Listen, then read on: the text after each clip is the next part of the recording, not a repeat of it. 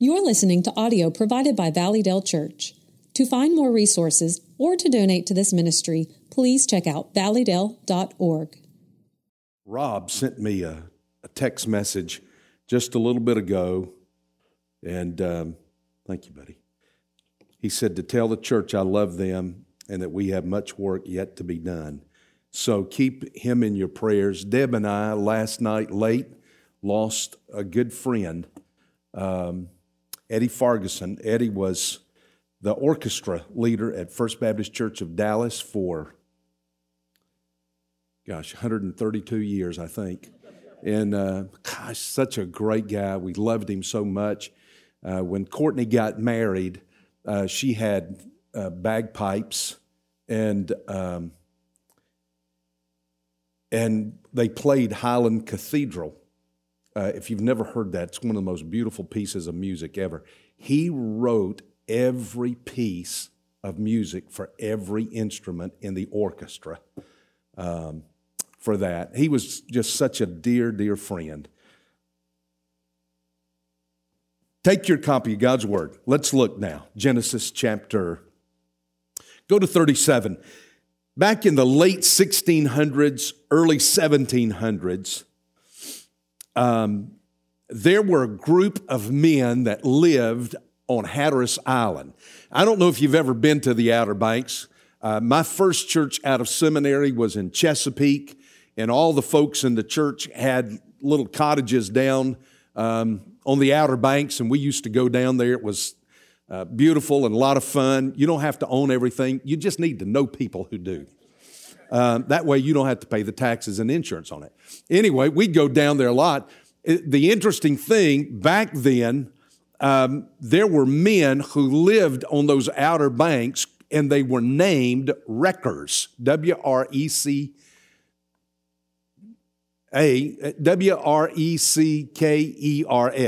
wreckers, like you wreck something, because that's how they earned their living. They earned their living by wrecking ships. And you say, how in the world do you wreck a ship? Now, they did something that gave a name to those Outer Banks. At night, they would take a lantern and they would hang it around a nag's head. You ever heard of nag's head in the Outer Banks?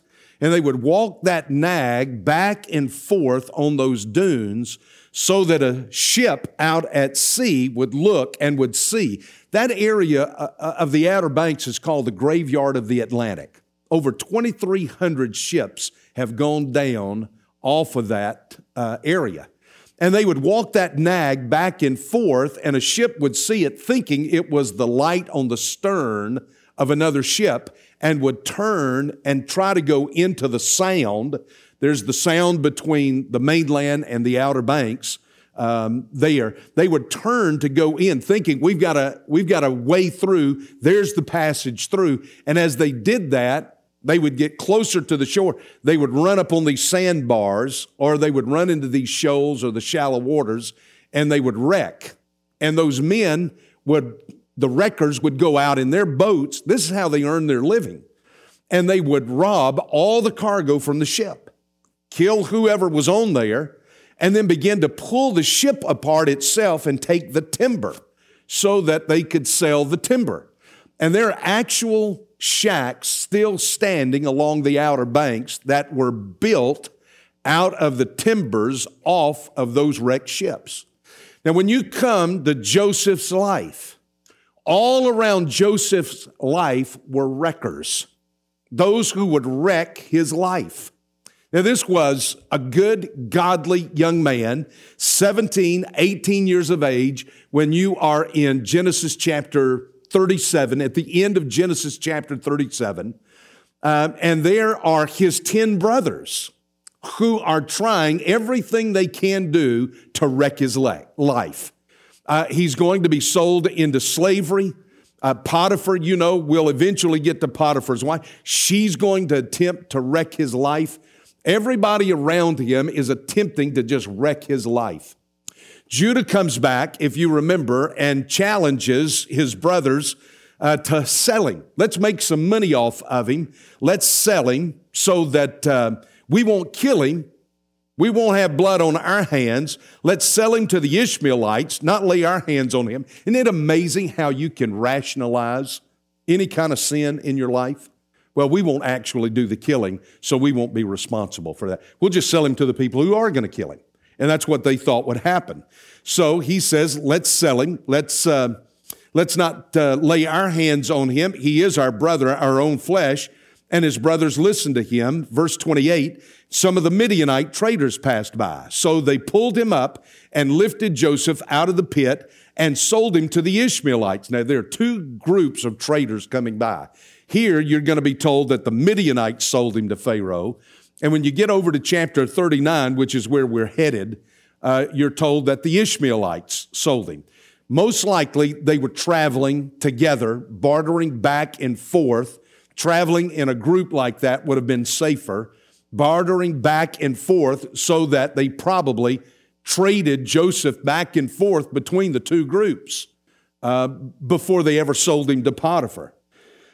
And so they pull him up. They lifted Joseph up out of the pit and they sold him to the Ishmaelites for 20 shekels of silver, which, by the way, was the price of a slave. Now, if you remember last week, I kind of closed out showing you how his life was a type, an Old Testament picture of Christ.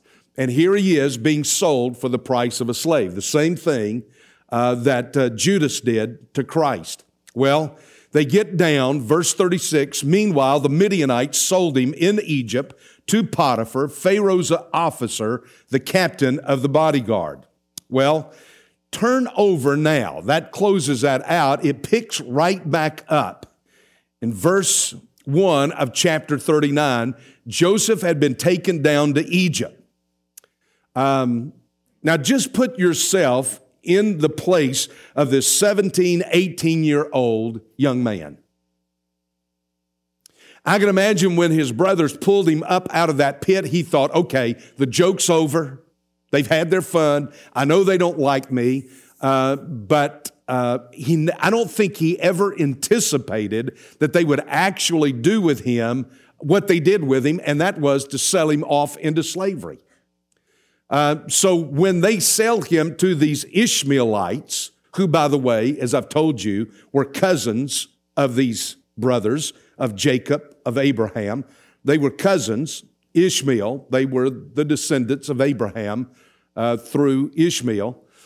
When they tied a rope around him and started walking him, you would have to go from the northern part of Israel, almost up to the Sea of Galilee, down the whole length of the country.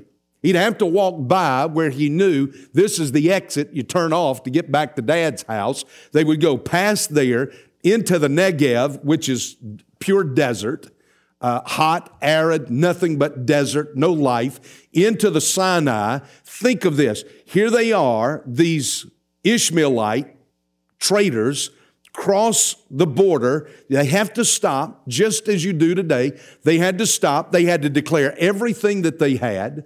Everything would have been inventoried. What are you coming into Egypt to do? What are you coming into Egypt to sell? We've got to see what it is. You're going to have to pay a tax on it. They would have looked at Joseph. They would have paid a tax on him.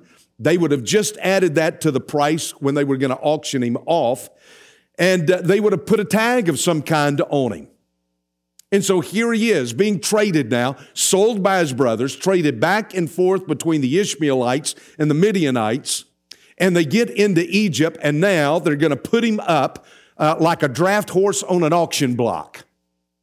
And you're going to go up and you're going to look at his teeth, and you're going to look at his feet, and you're going to look at his fingernails, and you're going to look inside his mouth, and you're going to think, what do I pay for this kid? What do I pay for this boy? He's up for auction. I'm going to buy him. Now, I'm going to stop right here. And I want to say to all of you who are young, now who are young? Well, anybody that is below the age of what? Y'all tell me. Okay. 62. All right. Now, all of y'all that are below that leaves me out. I'm the old man in the group. Listen, all of you that are young, I want to just tell you something. The world wants you. Potiphar, when he saw Joseph, wanted Joseph. When they saw Daniel and those three Hebrew friends of his, They wanted him in Babylon. The king of Babylon wanted him. The world wants you. It wants your youth. It wants your energy. It wants your creativity. It wants your mind. It wants your ability. It wants you because it wants to shape your thinking. It wants to shape your worldview. It wants to use you, and you need to understand Satan has got all kind of time to sit and ruminate and wait on you. He has all kind of time to let you just sit there and just kind of get ripe. He has all kind of time to wait until he moves in your life. He is patient. He can wait. He knows the precise time. That's why every ad you see on television is geared toward you.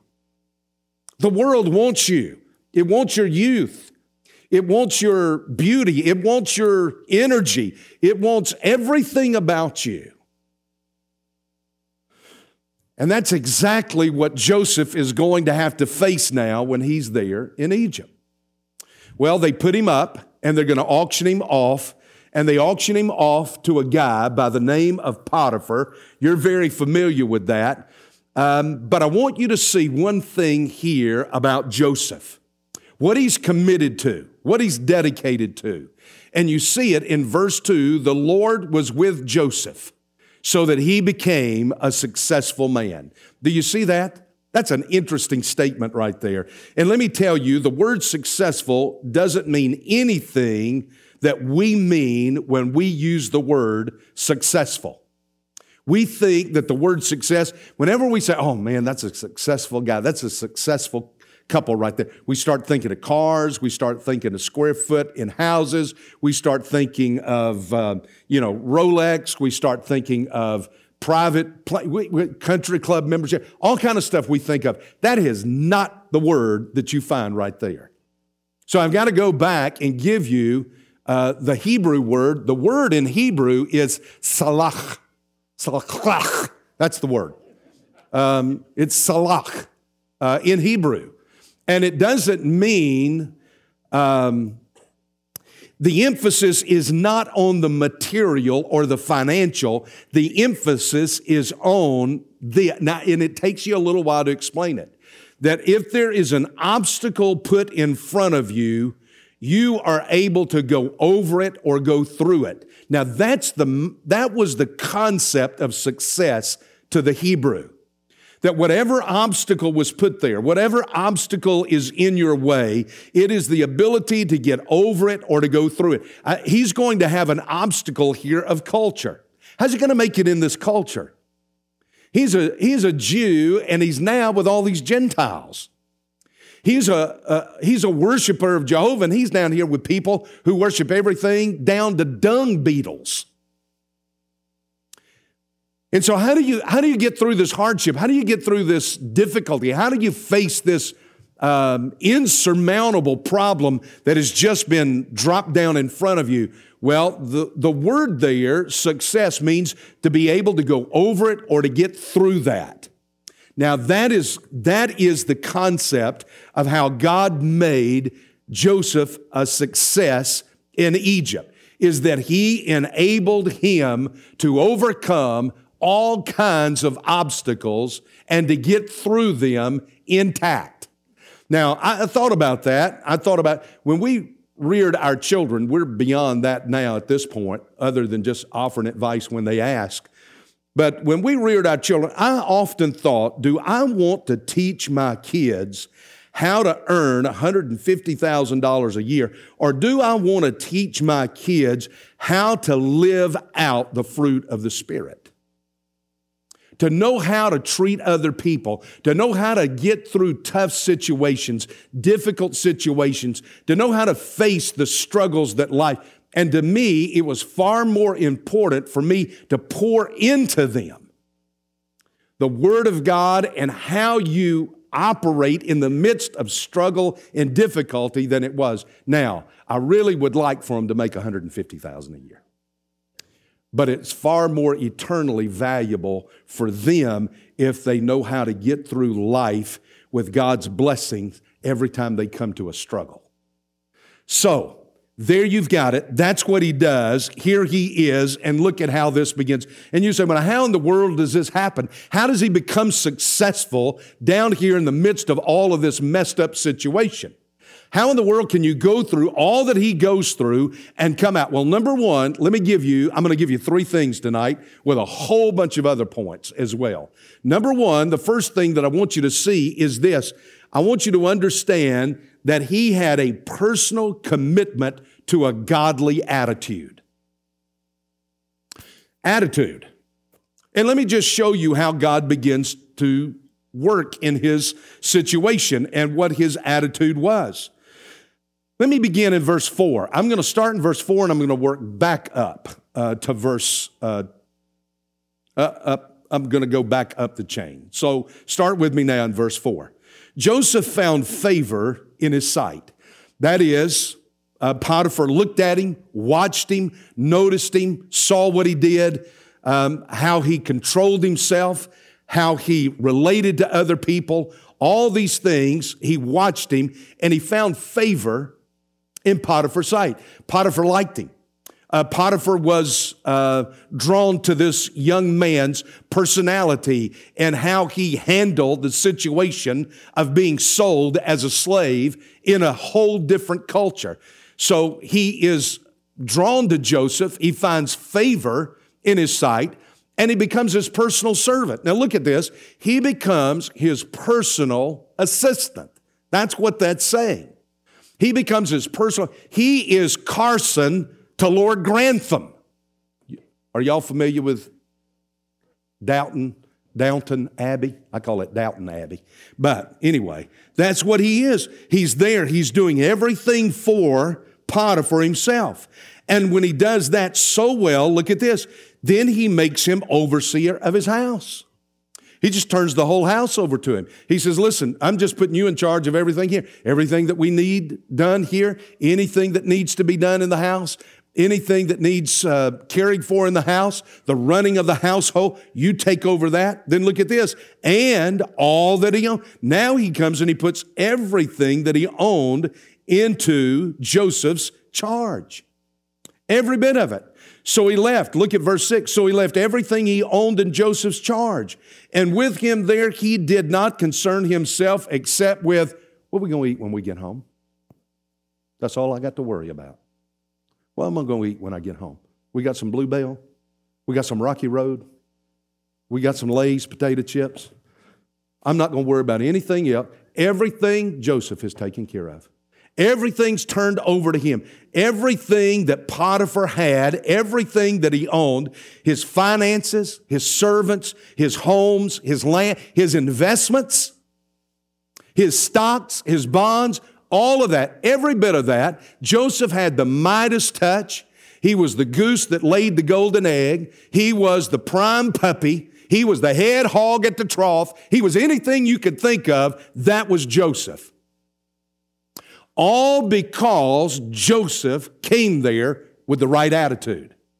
Now, can you imagine if Potiphar bought Joseph, and as soon as he bought Joseph, he began to speak to him, to talk to him, to find out something about him, and all that came out of Joseph's mouth was nothing but just anger, pent up upset, bitterness, sourness. That's the way he talked. That's the way he approached everything. He had nothing but a victim mentality. They've done me wrong. They shouldn't have done me this way. I'll never get beyond that. Nobody's been treated as bad as I've been treated. Nobody's been hurt as bad as I've been hurt. Just this victim mentality, full of revenge. What if everything he said was just sarcastic? What if everything he said was just cynical? What if everything that came out of his mouth was just nothing but negative, upset, just poor, pitiful me, all of that? What if that's what he was like when Potiphar bought him? Most likely, this story wouldn't be anywhere in the book. What this young man at 17 or 18 years of age, now that's the amazing thing to me, what he had was a commitment to a godly attitude.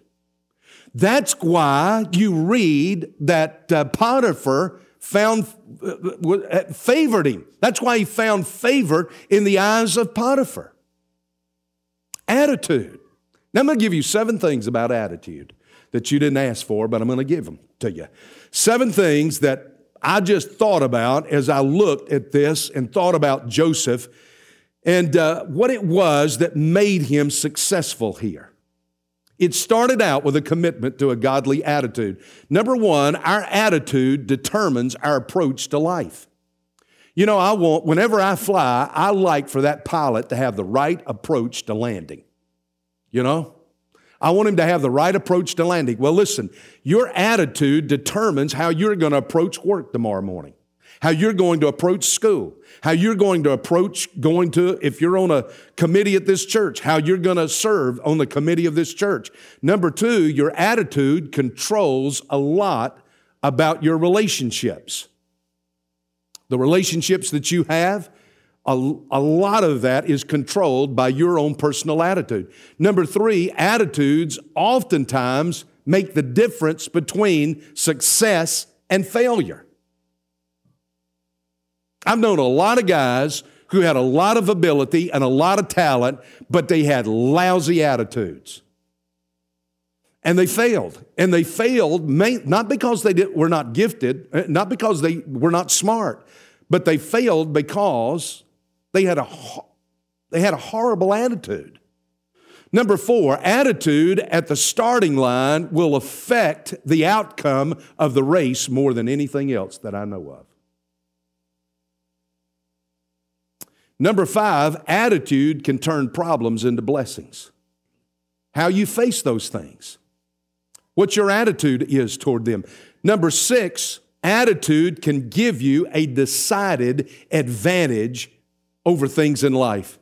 Just look at David's attitude when he went out to face Goliath. I'm sure everybody sat there and looked at Goliath and thought he is going to stomp that boy. And David's attitude is, that thing's so big I can't miss. Attitude. Number 7, attitude. Now listen to this. If you don't get any of the others, get this one. Attitude is not automatically right just because you call yourself a Christian. Lord, do I need to say that again? Attitude is not automatically right just because you are a believer. Joseph had the right. This guy had to learn a whole new, he put him in charge of his whole house, of everything. He had to learn a whole new monetary system. Every time I go to Israel, as many times as I've gone, I've got this converter on here that I'm constantly working this converter about prices of things. Same thing with Greece. When you go to England, you got to do it. You know, how do you figure out another country? So he had to do that. He knew Hebrew, but he didn't know Egyptian. He had to learn a whole new language. He had to learn a whole new culture. He had to eat in that culture what he could eat. You think of all the things that a 17, 18-year-old young man had to go through, and let me tell you, he comes out a success, a large part of it due because he had a commitment to a godly attitude. Now let me give you a second thing here, and the second thing is this, God's providential blessing. He was committed to the Lord, and because he was committed to the Lord, look back up at verse 2. The Lord was with Joseph. So he became a successful man. The Lord was with him. I look back, and this just pops in my head. My dad had an 8th grade education. That's all he had. He had to leave school in the middle of the Depression or when the Depression was going on to go and work for his family. His dad lost everything. Everything they had, they lost. And my dad was...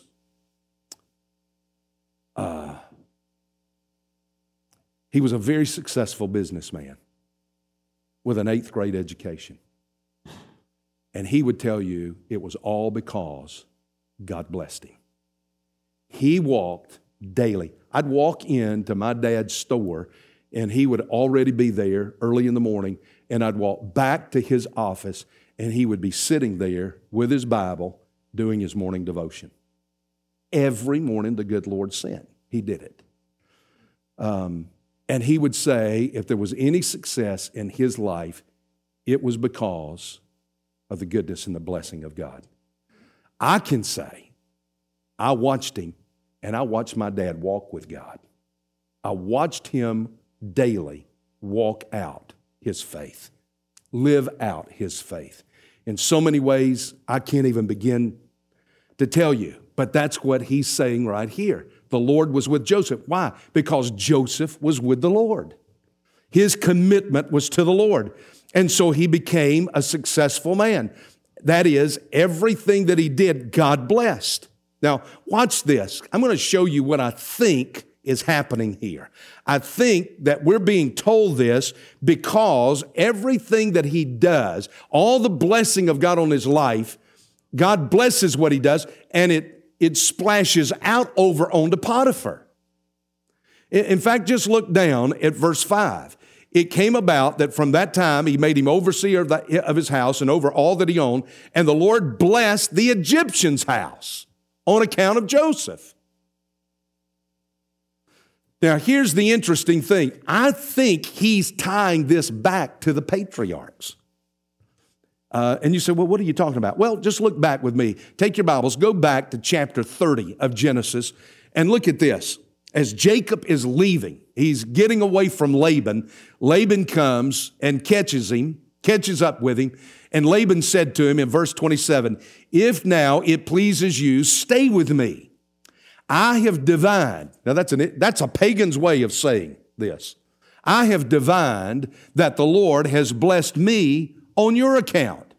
And he continued, name me your wages and I'll give it to you. And he said to him, you yourself know how I've served you and how your cattle have fared with me. They've increased, crazily they increased. And you had little before I came, and it has increased to a multitude, and the Lord has blessed you wherever I turned. Now, I think that was Joseph's daddy right there.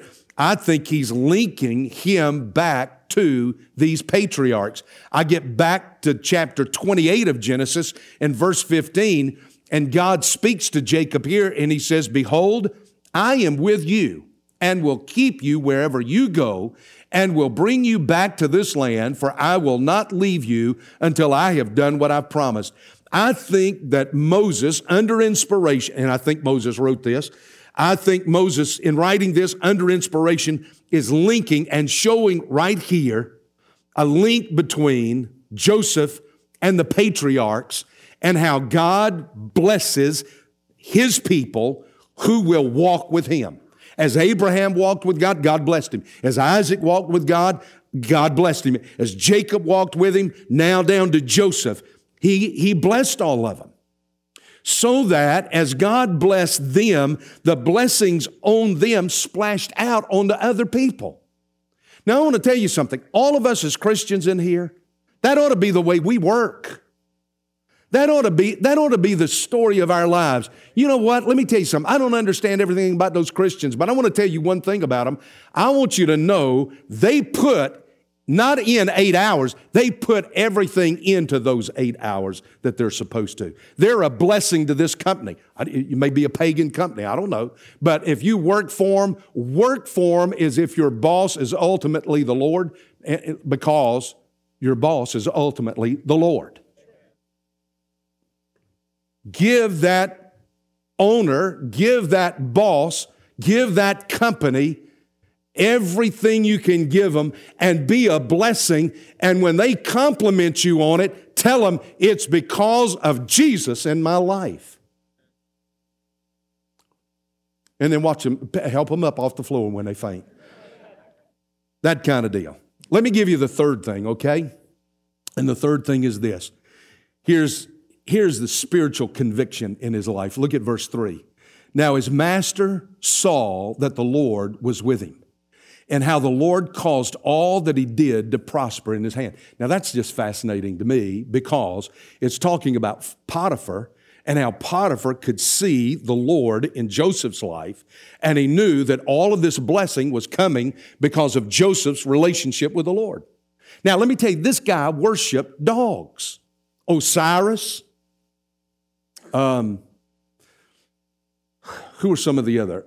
Hathor, worship the cattle, worship cats, worship crocodiles, worship dung beetles, worship the sun, the moon, and the stars. This guy is full-on pagan right here. And yet we're told in this verse, and I want you to look at that verse, do you see anything unusual in that verse?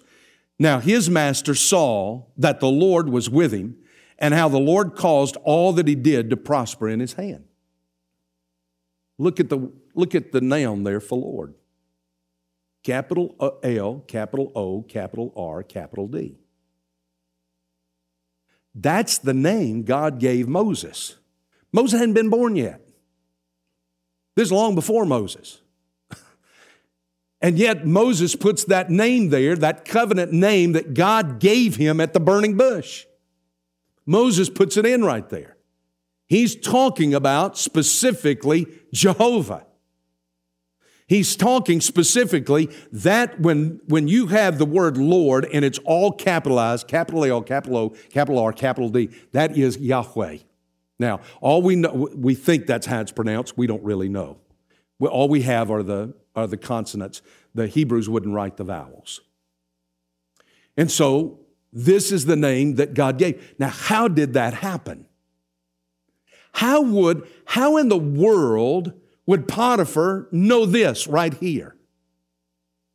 Other than the fact Joseph talked to him about his relationship with the Lord. It's the only way. That somewhere during the course of the day of assisting Potiphar, of caring for Potiphar's house and his business and everything that he had, there were times when Joseph would speak up and would talk to his owner. This was his master. And he would talk to him about his relationship with God. How his great-grandfather, Abraham, had come to the land of Canaan because God spoke to him and God appeared to him. And how his grandfather Isaac, how God spoke to him and to his father, how God had spoken to him in dreams. And now God's speaking to him in dreams, and he's told Potiphar all of this about his relationship with his Lord.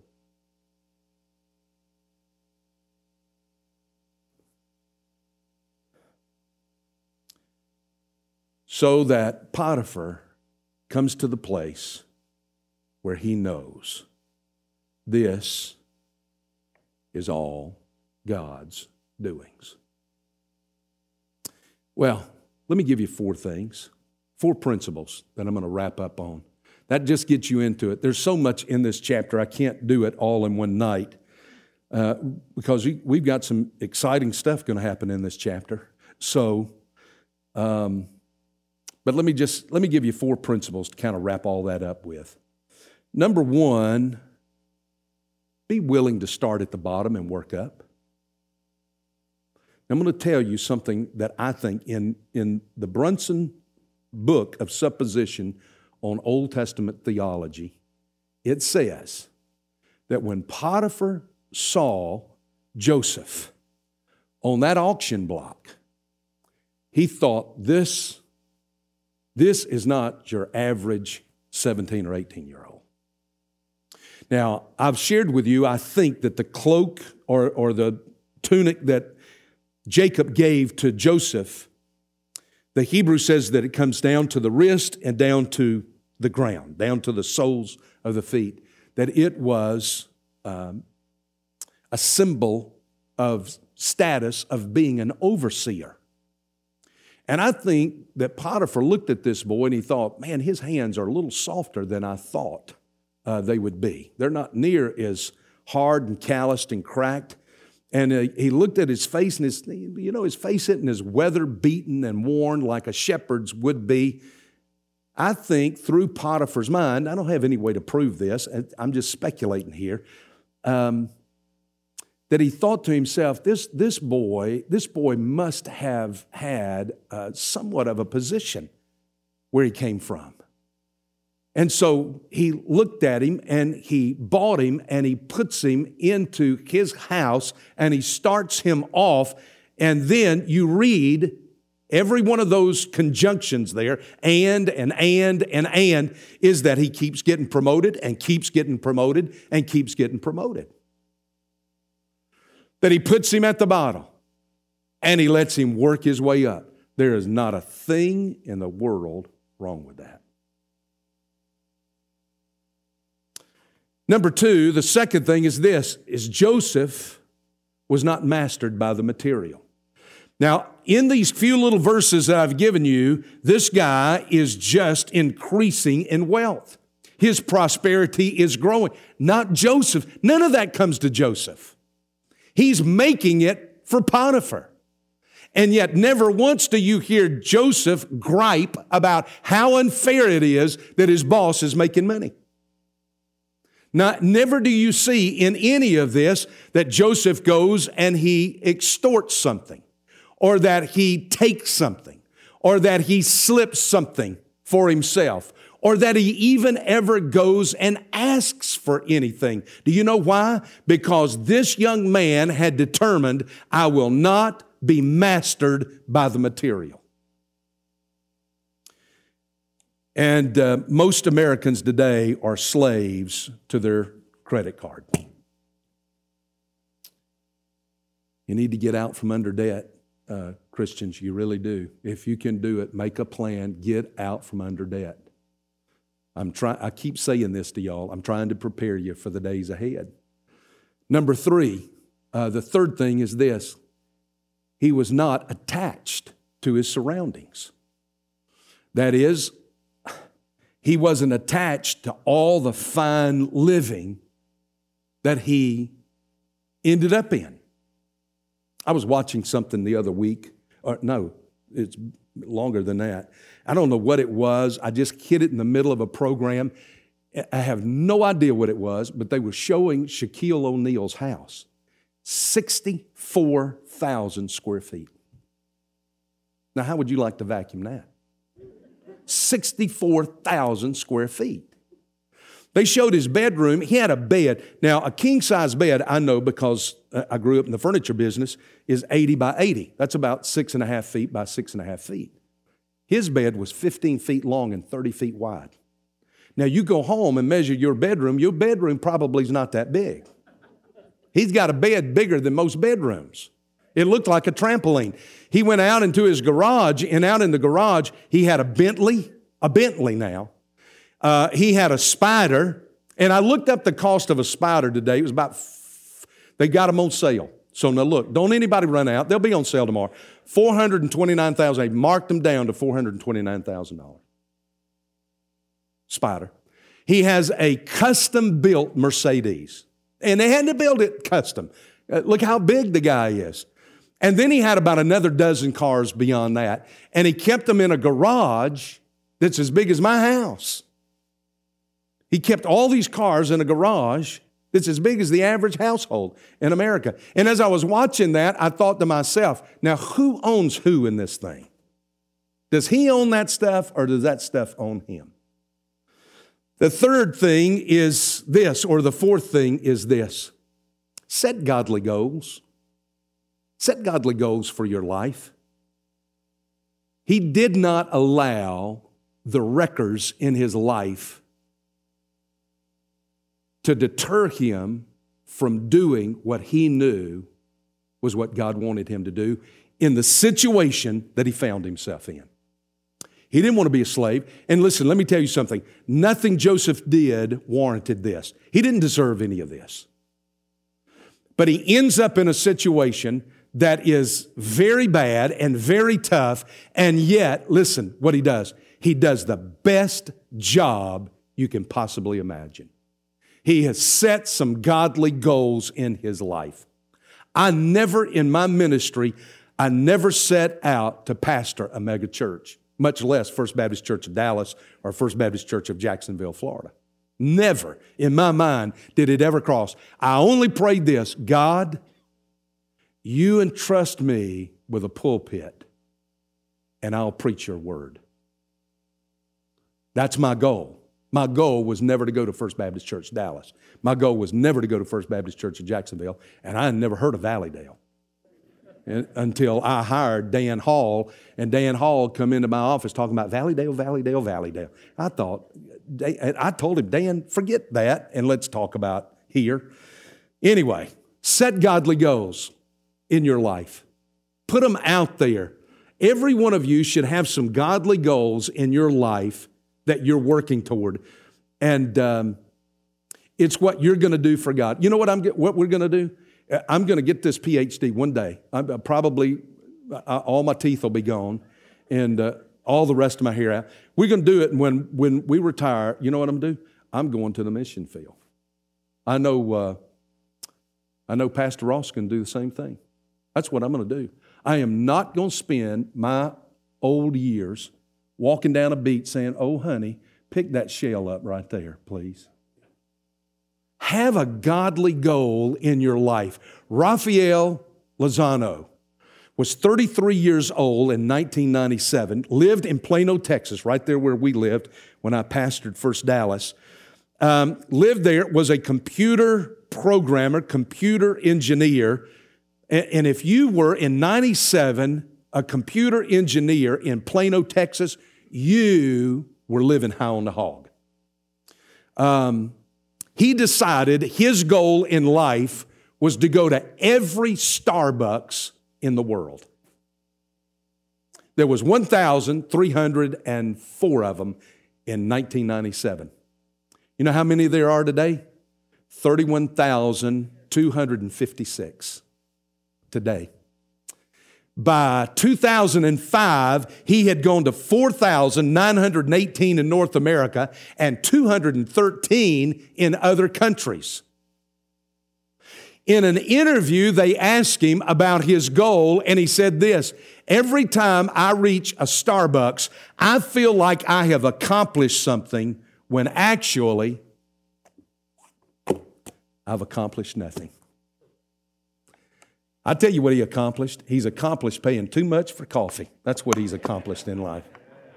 Bad coffee, burnt coffee, Charbucks. Set some godly goals in your life. Now that just introduces chapter 39. It gets wild and woolly from there with Joseph. And you think God has completely abandoned. How's he going to get through this? God has abandoned him. What an incredible guy. Any questions? Okay. Father, thank you so much for our time together, that we can get together as your people, sit around your word and learn from you. And Father, tonight I come back and I pray for all of those that have been mentioned, but I especially come back and lift Rob up to you and pray, Father, that sometime in this night, would you put your healing hand on his life physiologically? Would you raise that oxygen level, Father, to where he would not have to go on that respirator?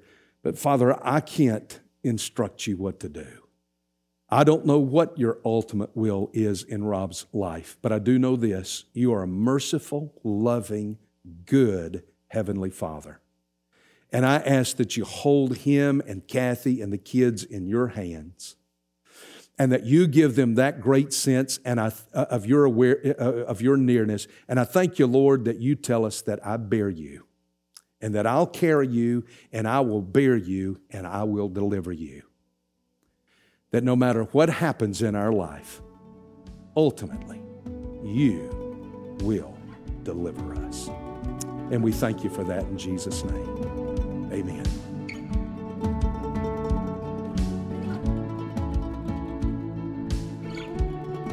Thank you for listening to this recording from Valleydale Church. To find more or to connect with us about what you just heard, check us out at valleydale.org.